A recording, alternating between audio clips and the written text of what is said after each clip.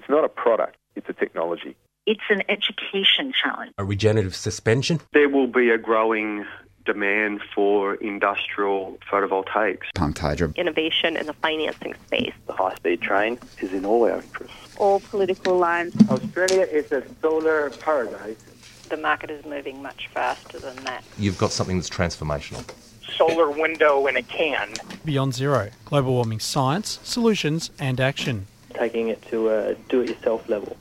Hello and welcome to another edition of the Beyond Zero Show. Recorded in the studios of 3CR Melbourne, syndicated around Australia on the Community Radio Network and podcast on the internet at bze.org.au and 3cr.org.au. And don't forget, you can also follow us on Twitter at BZE Tech Show. My name is Natalie Bucknell and I'm joined today by my co-hosts, Kay Wenigal. Hi, Nat. Michael Stondal. G'day, Nat, and g'day, listeners. And we're really glad to have Laura Perry back with us in the studio today. Welcome back, Laura. Hi, Laura. Today we're going to talk about biochar with Dr. Adrian Morfitt, who is an environmental engineer with over 17 years' experience in the energy and carbon sector. He currently works at Earth Systems, a Melbourne-based company producing biochar. As we're now in a climate emergency where we have overshot any safe limit, in fact, we've just reached 410 parts per million of atmospheric carbon. We need to find methods of sequestering carbon quickly. BZE, in its land use report, identified biochar as a method of effecting ongoing withdrawals of carbon dioxide from the atmosphere, with downstream benefits from the production process. It's great to have you here today, Adrian, to discuss all this. Welcome to our show. Great. Thanks very much, Nat. So, can you open by just giving us a broad explanation? What is biochar? Okay. All right, so I guess a technical explanation is that biochar is a solid carbonaceous material produced from a carbonising process where the end product is used for soil application. So that's a technical application, a technical description. It looks like charcoal, and you crush it up and you put it in your soil. It's not charcoal, it's produced at different conditions and different temperatures, but it looks like charcoal, acts like charcoal, and you put it in your soil and it has lots of soil benefits there. Global warming scenario, so we'll sequester that carbon for a long time. So it has lots of carbon sequestration benefits there as well as benefits for the soil. So you mentioned about charcoal.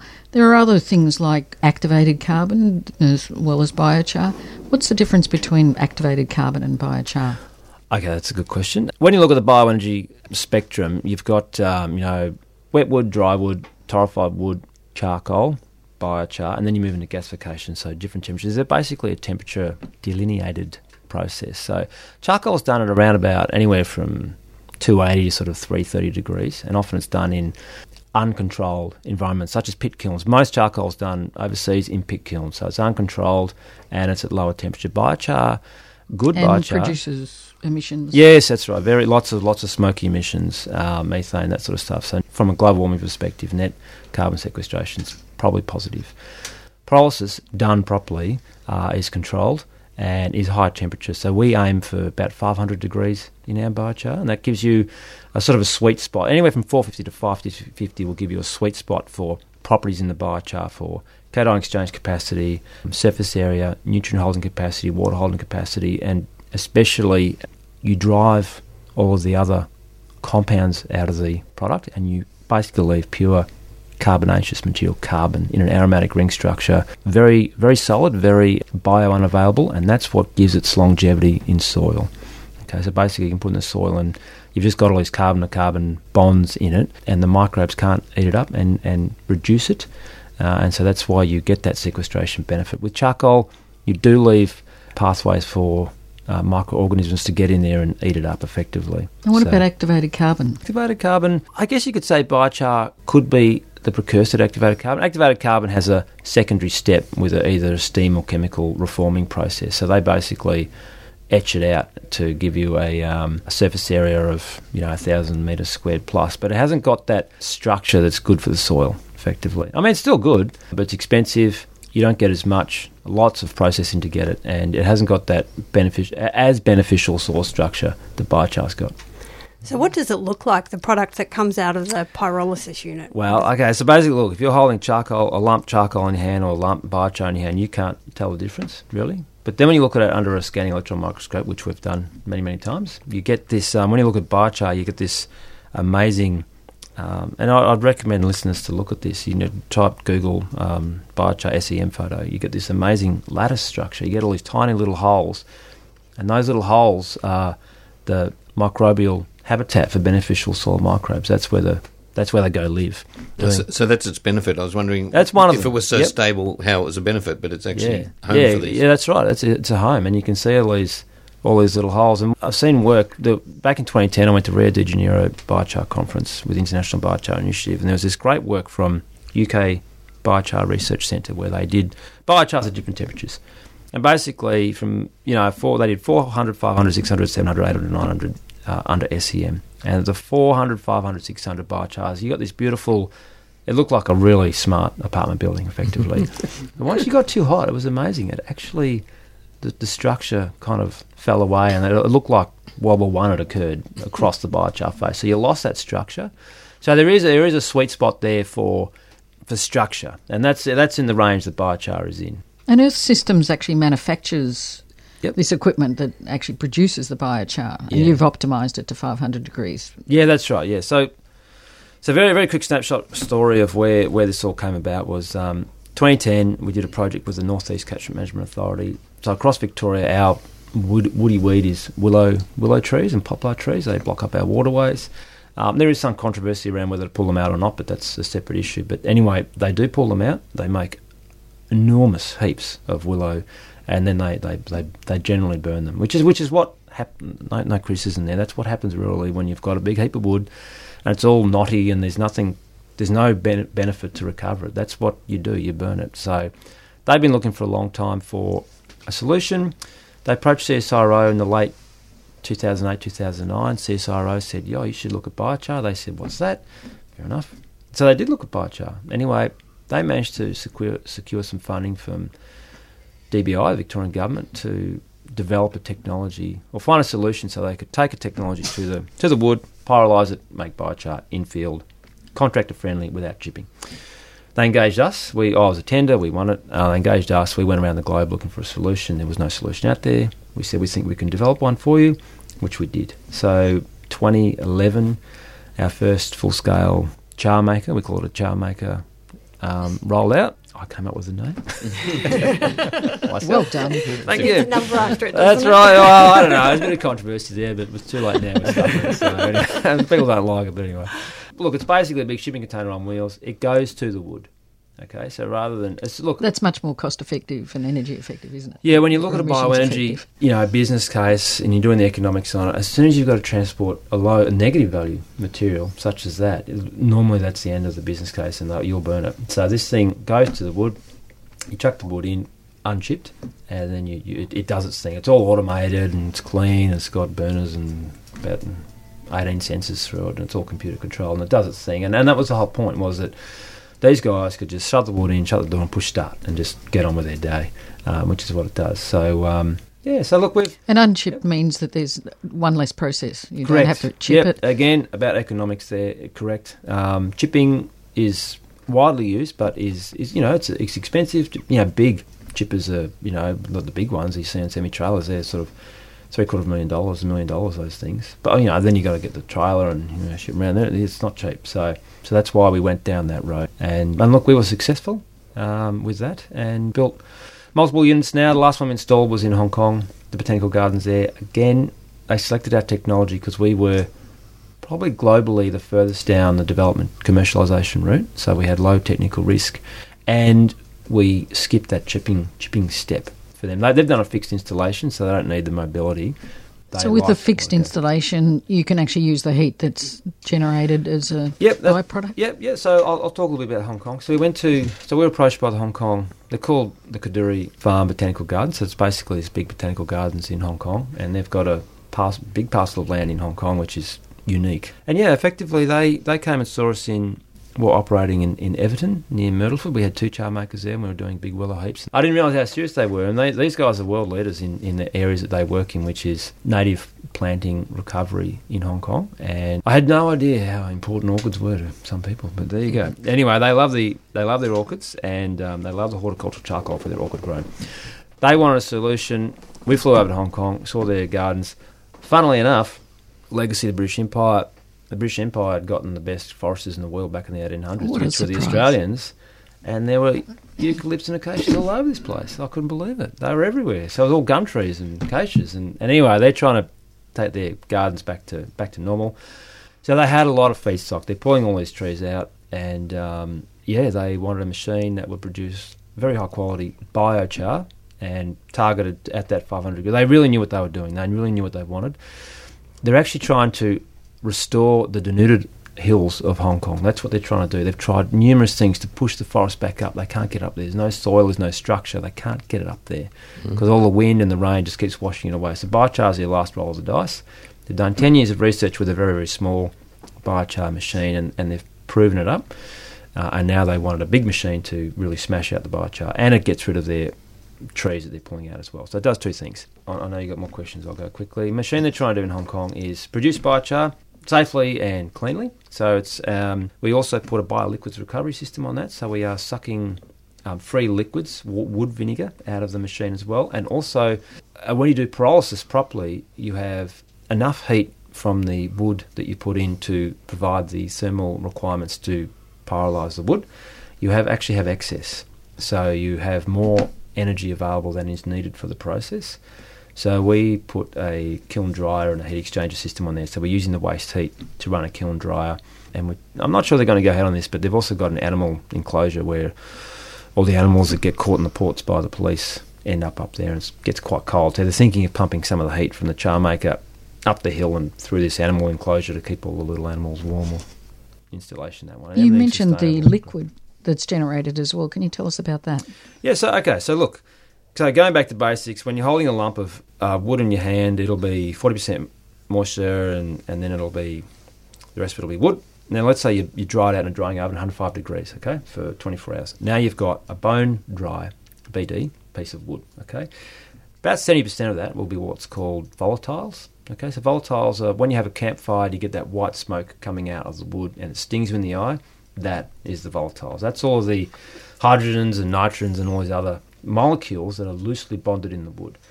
The remaining 30% is carbon, okay, fixed carbon, and that's actually what we're chasing. And so what pyrolysis is, it thermally fractions the wood. So it heats the wood up, all the loosely bonded molecules, the smoke, come out of the wood, and you leave the carbon behind. And pyrolysis is high temperature but no oxygen. So when you've got a campfire, you push all the volatiles out first, but because it's open, the air then comes in and oxidises the carbon. So when you actually have a campfire, I'd recommend this to listeners, and you've got a piece of wood, if you look closely at the wood, you'll actually see the gas start to come out the ends of the wood. Yeah.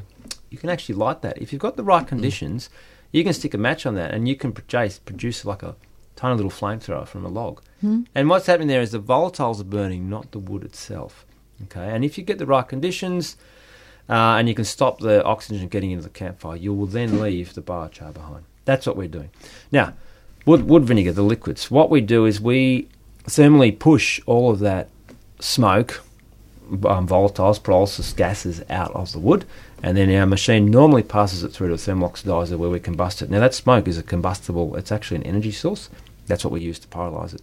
What we pioneered last year was we've got this technology where we, rather than burning that gas, because it's an energy, it's a low energy, it's like natural gas, but it's about, be a quarter or a fifth of the energy of natural gas. But anyway, it's still energy. We're taking that gas out, running it through a condensing system with some filters and that sort of stuff, and we're actually producing a liquid. And so it's called wood vinegar, but it's literally liquid smoke from a campfire. That's what it is. So looks like a cup of tea, stinks like a campfire. I wouldn't recommend drinking it. Look, made up of 200 to 500 different organic compounds, has lots of end uses. It's a bit new for us, but it's a very, very exciting new thing. And look, it's a freebie. It's there. We've pioneered this new technology, a bolt onto the char maker. So you can use it as a fertiliser in the garden? That's right. It's a biostimulant. Very, very quickly, back in the 90s, early 90s, a researcher from Western Australia was the guy who discovered that it was the wood vinegar that provides the biostimulant to germination. You think about a bushfire in Australia, what is it that provides a signal to seeds to get going? What tells the forest to get growing quickly? And they worked out it's a particular compound called carricins inside the wood vinegar that provides that biostimulant signal to seeds to get growing. And that's what's in the wood vinegar. It's one of the many, many compounds in there. So Great. Also, at high concentrations, can be used in organic pesticide and organic herbicide as well. For those that have just joined us, this is the BZE Climate Solutions Show, and we're talking to Dr. Adrian Morfitt about the production of biochar and its benefits. So, Adrian, how is the biochar used? The final product that you spit out of the pyrolysis machine, how is it used? Oh, that's a good question. One of the business case challenges we've faced is actually the end uses for biochar are really, really vast. So, it can be used as for green steel. When you look back at Brazil, they use... and green cement? Yeah, we've done work with Monash University. We've provided a lot of biochar then for cement additive. Wow. BZE's currently preparing their next industrial report on green cement and carbonless cement. So. Well, we should talk, Mike. Yes. I can get you some. No, there's been work done there. But look, at the moment, we're focused on what, I guess the traditional uses of biochar, which is soil applications. So it's for tomato. We're about to launch our green roof line. So it's a great substrate for green roofs.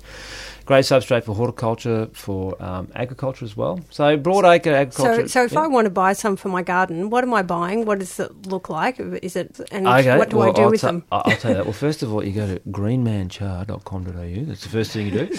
Anyway, that's our sort of retail outlet. And look, you get a bag. We crush it.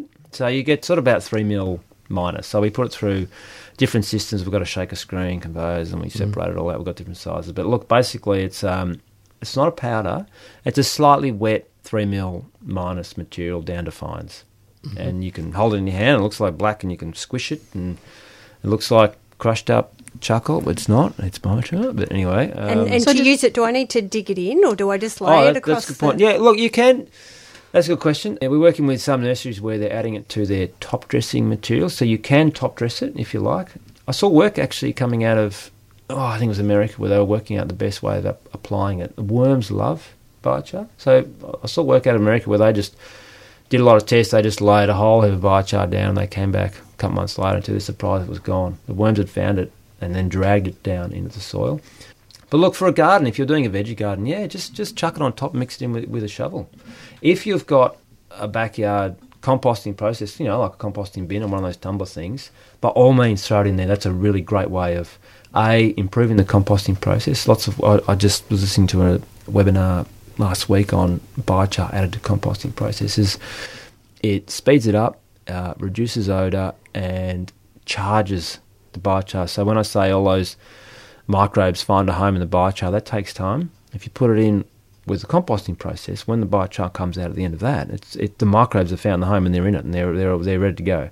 So putting it in with a composting or a mulching process is a really good thing before you apply it, if you can. If not, just stick it in the soil and just mix it in. So it speeds up the composting process. It does, yep. Yeah. Not so much in Australia, but certainly in America, there are groups there that are starting to add it to their composting process, part of business as usual, for the benefits. So it reduces the time. It's hotter, goes hotter, and then you get this charged biochar ready to go. It holds on to more nitrogen as well. Because that's what's a big sponge for nutrients. So it's great for commercial as well as residential applications. Yeah, that's right. So, Adrian, in terms of biomass, you've got the cycle where the plants are grown, sequester carbon, you burn them, the biomass. Pyrolyse them. I don't burn them. Oh, no, I'm just talking about normal processes. Sorry, I'm interrupting. So when you burn the trees, for instance, you emit carbon and you repeat that cycle. So it's a net zero carbon Correct. cycle. Sorry, yeah, you're right, okay. That's the biocarbon cycle, net zero. Yep. Correct? Or you don't have to burn it. If the tree just falls over in the forest and the microbes then go in there and, it composts down with natural processes over 20 years, that's the net. But it's the biocarbon cycle, net zero. Yep. Correct. So tell us the difference then with biochar. You can actually sequester carbon in that. Yeah, okay, good point. So let's go through that very quickly. And this is certainly highlighted in the Beyond Zero Emissions land report, which came out quite recently.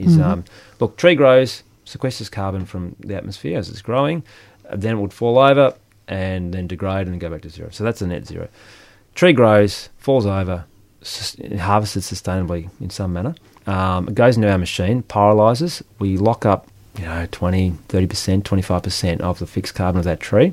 It will last in the soil 1,000 years plus. So you are 1,000 years plus is a long time. Yeah, it is. Yep, lots of sites around the world where the biochar is still there, and I mean, thousands of years old. It's still there.